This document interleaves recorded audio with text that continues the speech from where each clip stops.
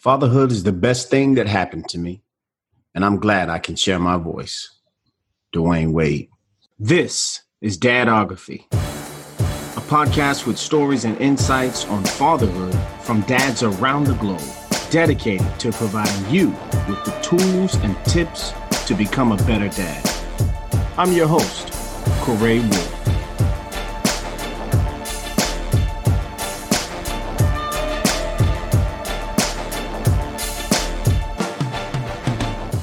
Well, today I have with me Sten, and I'm going to take a shot here, Stan, and you help me out. It's Dal.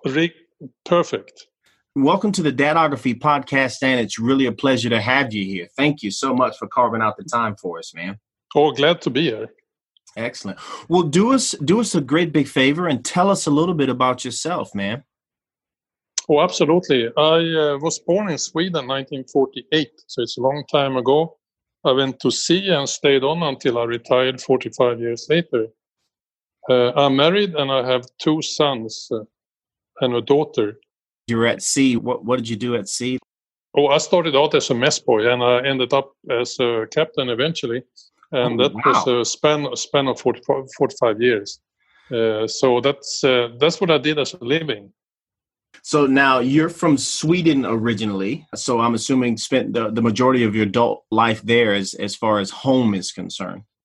That is correct. And remember now something, when we married, we had to agree on where to stay because I met my wife in another city. So we decided to stay in her city because she had all the connections and that was important for her and also for our family. She wasn't uprooted. She stayed where she was brought up, and that made a huge difference. When you say a huge difference for the upbringing of the children and being around family? Oh, absolutely. Because you need a fixed point. Once you start to move around, and specifically as I was doing that in my job also, that would not have been a good solution. So we always had our home. So that was our place to anchor.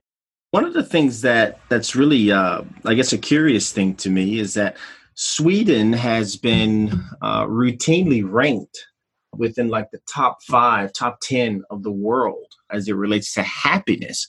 Do you think to some degree or another fathers play a role in that, Stan?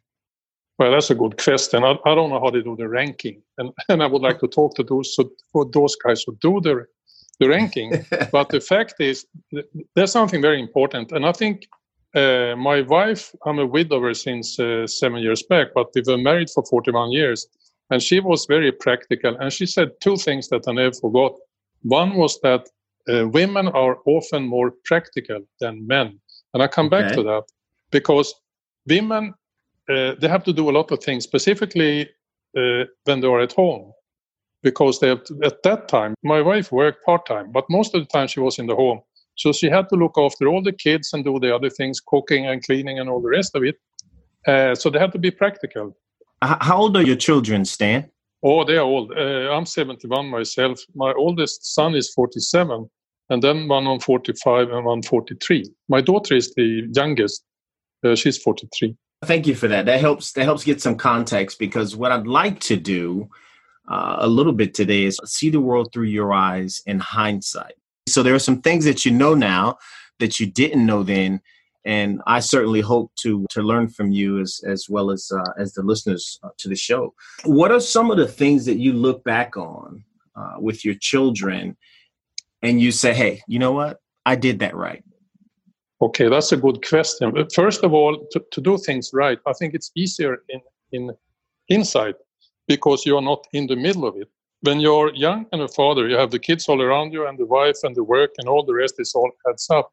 But when you step back with time and look back at that, you will see it more clearly. And I think what was really important, and I go back to my wife because she was the one who put this very clearly to me, and I then became a part of that. She said, remember something, the home is your castle. Whatever happened to the kids, and she said that to them, that you can always come back to home. And when they were teenager and maybe got too much to drink, they always knew they could come back, or we would, if they called, we would bring them back. So the home was their security from they were very, very young. And I think that's the real key. You have to that, and you have to take time. Let me expand a little bit. Please. Often you have children, and then you tell them, we're going to do this. And they get upset because they were playing, and here you come in. I'm a good example of that.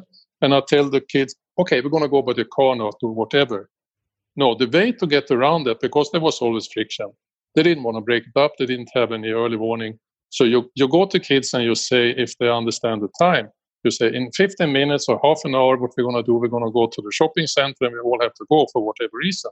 Mm-hmm. And when they don't understand time and still younger, you give them a heads up warning, we're going to do this. So then when you come back and you tell them, you know what, now it's time to go this, then it's not a surprise. And even if there's friction, you have been able to smooth that a little bit. That's one thing that's important. And something else also is, I think children need rules, and they will always test you. That's just a fact. Right. But when you give them rules, it's very important to tell them why you want to have that rule. So it's not like a meaningless thing and they don't have a clue. You have to do a little more explanation. I think that's the key many times. Yeah, that definitely sounds like a good rule to have as a rule of thumb when it comes to raising kids, giving explanation. So let me ask you this as it relates to maybe Swedish culture, and I'm obviously coming from a Western culture. In the U.S., there is a very strong sense of, okay, you're 18, you're out of my house now. And parents are then free, as it were, to go on with their life. And the kids, they maintain communication. But generally speaking, parents and kids are waiting for this majestic 18th birthday so that now the parents are no longer parenting, as it were. Is that similar in Sweden, or how does it work when children leave the nest, so to say? I don't know if there is a common rule. I think it's like this, and I think one should remember that children grow up and become adults. Mm-hmm. That parents have a tough time with that sometimes, and the children have to know that parents are always parents. But at the same time, the children will grow up and become adults. And that's a big step for both the parents and the children. Mm-hmm. So you shouldn't look forward to something. You should look forward to make sure your kids get the best education they can. And when they are able to do so, they will leave the home and hopefully come home and visit. Right. But because what happened when they go out and they disappear, and I've gone through that period in time, it will become very quiet in your home. You really miss them in between, and you're not used that it's so quiet. And then suddenly when they come home, because it's always their home, they walk around like children in the home. And then you get upset because, my Lord, we had peace there before, but now the lights are on everywhere and God knows what. But it's a mix, and I think one has to understand that and talk about it, and you have to talk about your feelings so they know, instead of just being upset or irritated. Tell them why, and maybe you can hopefully come to some settlement. And what I found, what I'm happy for, and specifically when my wife was living and our children were grown up, they always called home, not every day, but even if they had a problem or a bad day on the job or a bad boss, they would call. And even to my day today, my daughter called, I think a couple of days back, because she didn't felt she was rightly treated on the job. And I listened with sympathetic ears, and sometimes you can give advice or just be there for them. And even if it doesn't change anything for them, it feels better to have spoken about it. And I think we should encourage that. And even if they call when it's a bad time, whatever you're eating, I used to push the food away and I say, you know what, I'm here, I'll listen. Because that's, if you go the other way and say, you know what, I'm eating now, can you call later? You have missed the opportunity. And also with children when they are small, the key is, because you can't tell a kid who comes with a problem, that's nothing, because for you it's nothing. For the child, it's a big problem. So listen to them and try to guide them, or at least listen sympathetically. And that's sometimes tough because you have so many other things around you, but try to not miss that. And I have done my mistake, a fair share of them, that I didn't take that time at that specific moment. Right. That leads me to my next question. If you could hop in a time machine and go back, I mean, you've got a 47-year-old, a 43-year-old. So now your children are adults, but if you had the chance to, hop in a time machine and go back, what's something that you would do different, Stan? I can say that very clearly. I would have spent more time than when we were putting them to bed, because that was the time then they want to talk about if there were some concerns or something that had happened. Because as a father, at least me, I was more eager to put them to bed and then go down and have a cup of tea or whatever with my wife. That's I think, and I should have told them more that I love them. Mm. Those two things are keys when I look back for me and for the kids. I think about your wife's wisdom in telling you and the children that the home is the castle. And I wonder if that to this very day plays a role in situations like your daughter calling you just to get that listening ear, Oh, absolutely. And my son used to call me up also with all this. He lives in London, the oldest. Okay. And with all the modern technology, that talking is not the problem. And we share a lot. And it comes in waves. And I think life is like that. I go back to my wife who I lost 7 years ago. People say, okay, now it's 5 years or now it's 3 years since she died. It doesn't work like that. It has nothing to do with time. Emotions and feelings and all the rest comes in waves. And when they come, you have to deal with them. Right. So don't push them under or say, well, we don't have to talk about this or whatever. It's so long ago. It's not the key. And it's the same with the kids. When they come, take their time. I'll give you a short example here. Okay. Kids want to be video. So if you're washing the car, if you're one of those, then for sure, have the kid video. Because that's what they like to do. They want to be video doing the same thing or just be around. So I think you share what you do, and they like that. If you give them a bigger, because they're bad conscious, it's very common. They give the kids a bigger toy or whatever. It's fun for a week if you're lucky, but it's not the point. The point is you spend time with them. Hey guys, this is Corey, host of the Dadography Podcast. This episode is sponsored by and dedicated to you. Thanks for all your feedback and support. I mean that. However, if this is your first time tuning in, please be sure to subscribe. And if you've done that already and you're getting some value from our interviews with dads from around the globe, please share. Teamwork makes the dream work. Now back to the show.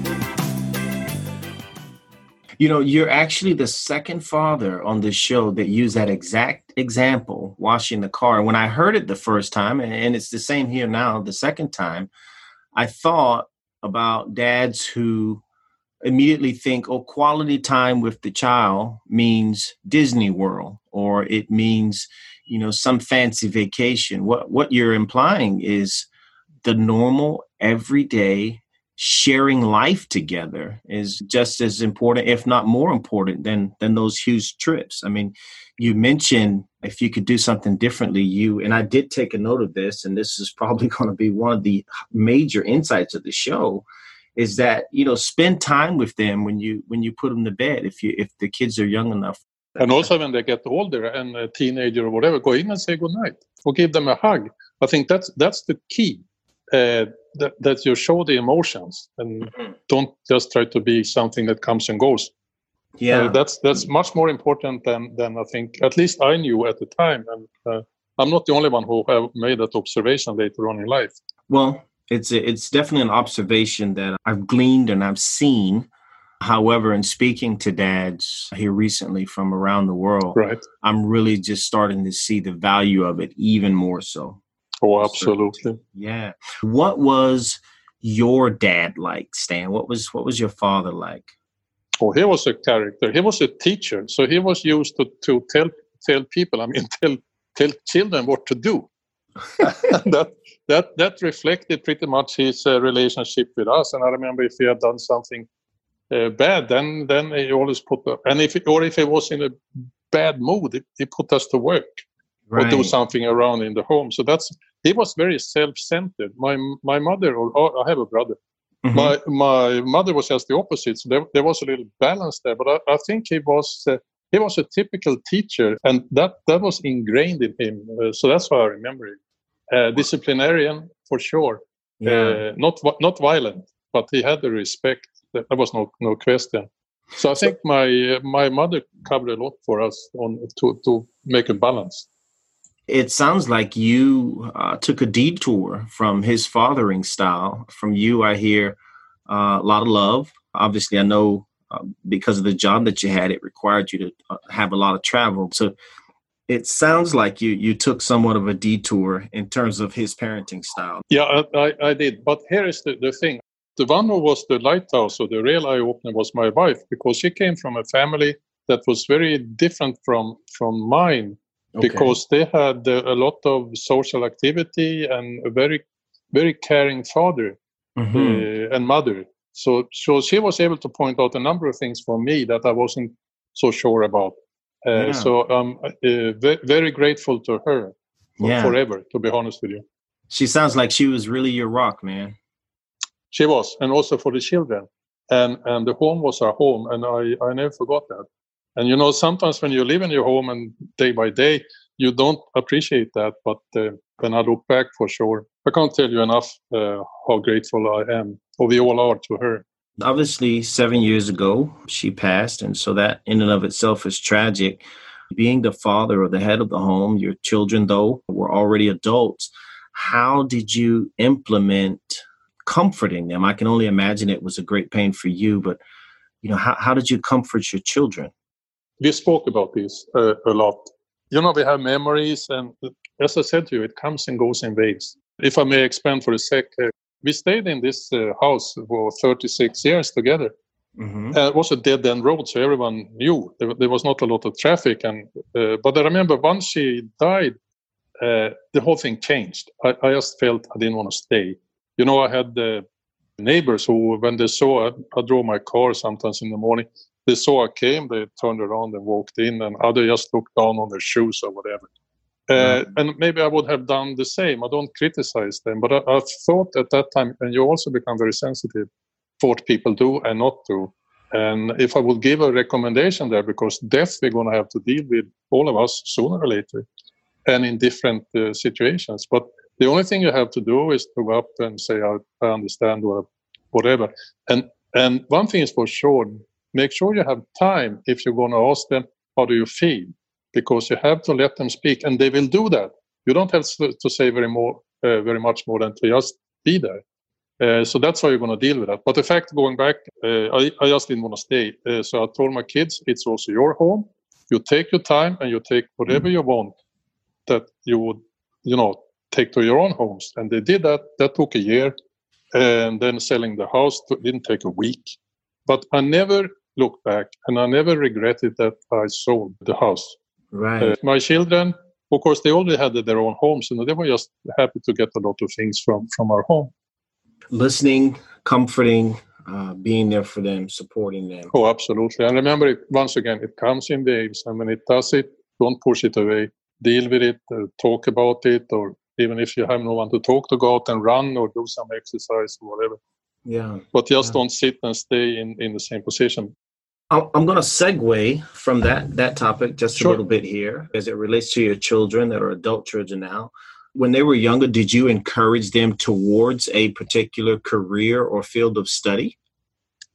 No, the only thing we did, and that goes also for my wife, we insisted that they should have a decent education or a platform to stand on.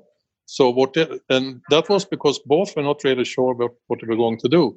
Right. So we said, whatever you do, make sure you have a platform to stand on so you can then go wherever you like. And they did that. And my sons, they are consultants in finance, and my daughter is a dietitian. Okay. Is university free in Sweden? Yes, they are. It's unbelievable. You only have to, of course, buy the books and your room and board. I can tell you for certain that would be a huge burden off a lot of fathers' back. What about the quality of education? Were you pleased with it? Is there particular things that you liked about it? Yes, of course, there are different schools or different universities, but with my kids, they did very well, and I'm happy for them. So you said your sons are consultants, your daughter's a a dietitian. Do your sons have children? Yes, they do. A daughter in both cases, and they live in London. What about their fatherhood style? Do they mirror you in a lot of ways? Oh, they are better than me. I can tell you that. They pay much more attention. They spend much more time with their children. And both have only one daughter each. So I guess they prioritize that daughters or their daughters. Yeah, I guess that's understandable. Do you get a chance to see your children often? A couple of times, at least all of them, once a year. Well, I tell you what, it sounds like it was a really good experience fathering your children. And it sounds like obviously over the years you've taken some hindsight and look back and see adjustments that you would have made or could have made. Do you give or did you give your sons any advice on fatherhood that perhaps you could share with our listeners? Well, as I mentioned maybe before already, that take time with the children, and specifically also when they go to bed. Listen to when they talk about problems or concerns, take the time. Mm-hmm. That's the key. You will never regret that. Even if you have to put something else, work or whatever aside, you can always catch up on that, but you cannot catch up on the moment the kids come to you and ask for advice or a sympathetic ear. Agreed. Is there anything that you would consider to be, if not 100% unique, then definitely culturally applicable to Swedish fathers? That's a tough one, because Sweden has, I think, 25% immigrants, and they come from all over the world, and they all have their intakes. But I'll give you an example that I think was something I can remember. I did something wrong to my daughter, and I can't remember if I said something wrong or whatever. But the fact was, she was maybe 3 or 4, and my wife reprimanded me, and I knew I was wrong. So I go into my daughter, who was 3 or 4, as I mentioned, and I said, you know what, I'm sorry, I was wrong. And she took her little hand and just touched my face. I never forgot it. It was so nice. Apologize and get that response. So my point is, when you are wrong, there will be times. Admit it, apologize. You will never regret it. If you don't, this will build up and you will have a bad conscience one day. Well, I tell you what, Stan, you've given a lot of insights, and incredibly grateful for what you've given us today. Oh, I'm glad to be there. And remember now, the real good thing in life, I'm a grandfather now, and everyone else will also be one day. So, yeah, being a grandfather, I'm assuming you probably actually get a chance to hop in that time machine and make some of the changes that you spoke about. Oh, absolutely. And it's a privilege, because, you don't have the responsibility in the same way you have with your own kids. Right. So the grandchildren, you can spoil them. Of course, not too much, but it's a different page. It's like Dad 2.0, right? You're exactly. You're at another level. Well, Stan, we really appreciate all the insights you've shared. Thank you for coming on to Dadography. Today's fatherhood insight comes from Sten Riggedal, a father of 2 sons and a daughter who hails from Sweden. At 71 years of age, Stan had some meaningful insights for us today. Number 1, make sure your children know they can come home no matter what. It's their safe haven. And number 2, Stan gave a glimpse through the lens of hindsight, saying that if he could do anything different, he would have spent more time with his kids. Gentlemen, take advantage of the present and spend more time with your kids. We hope you've enjoyed this episode of the Dadography podcast. Thanks very much for listening. I would, however, like to invite you to be a part of the show.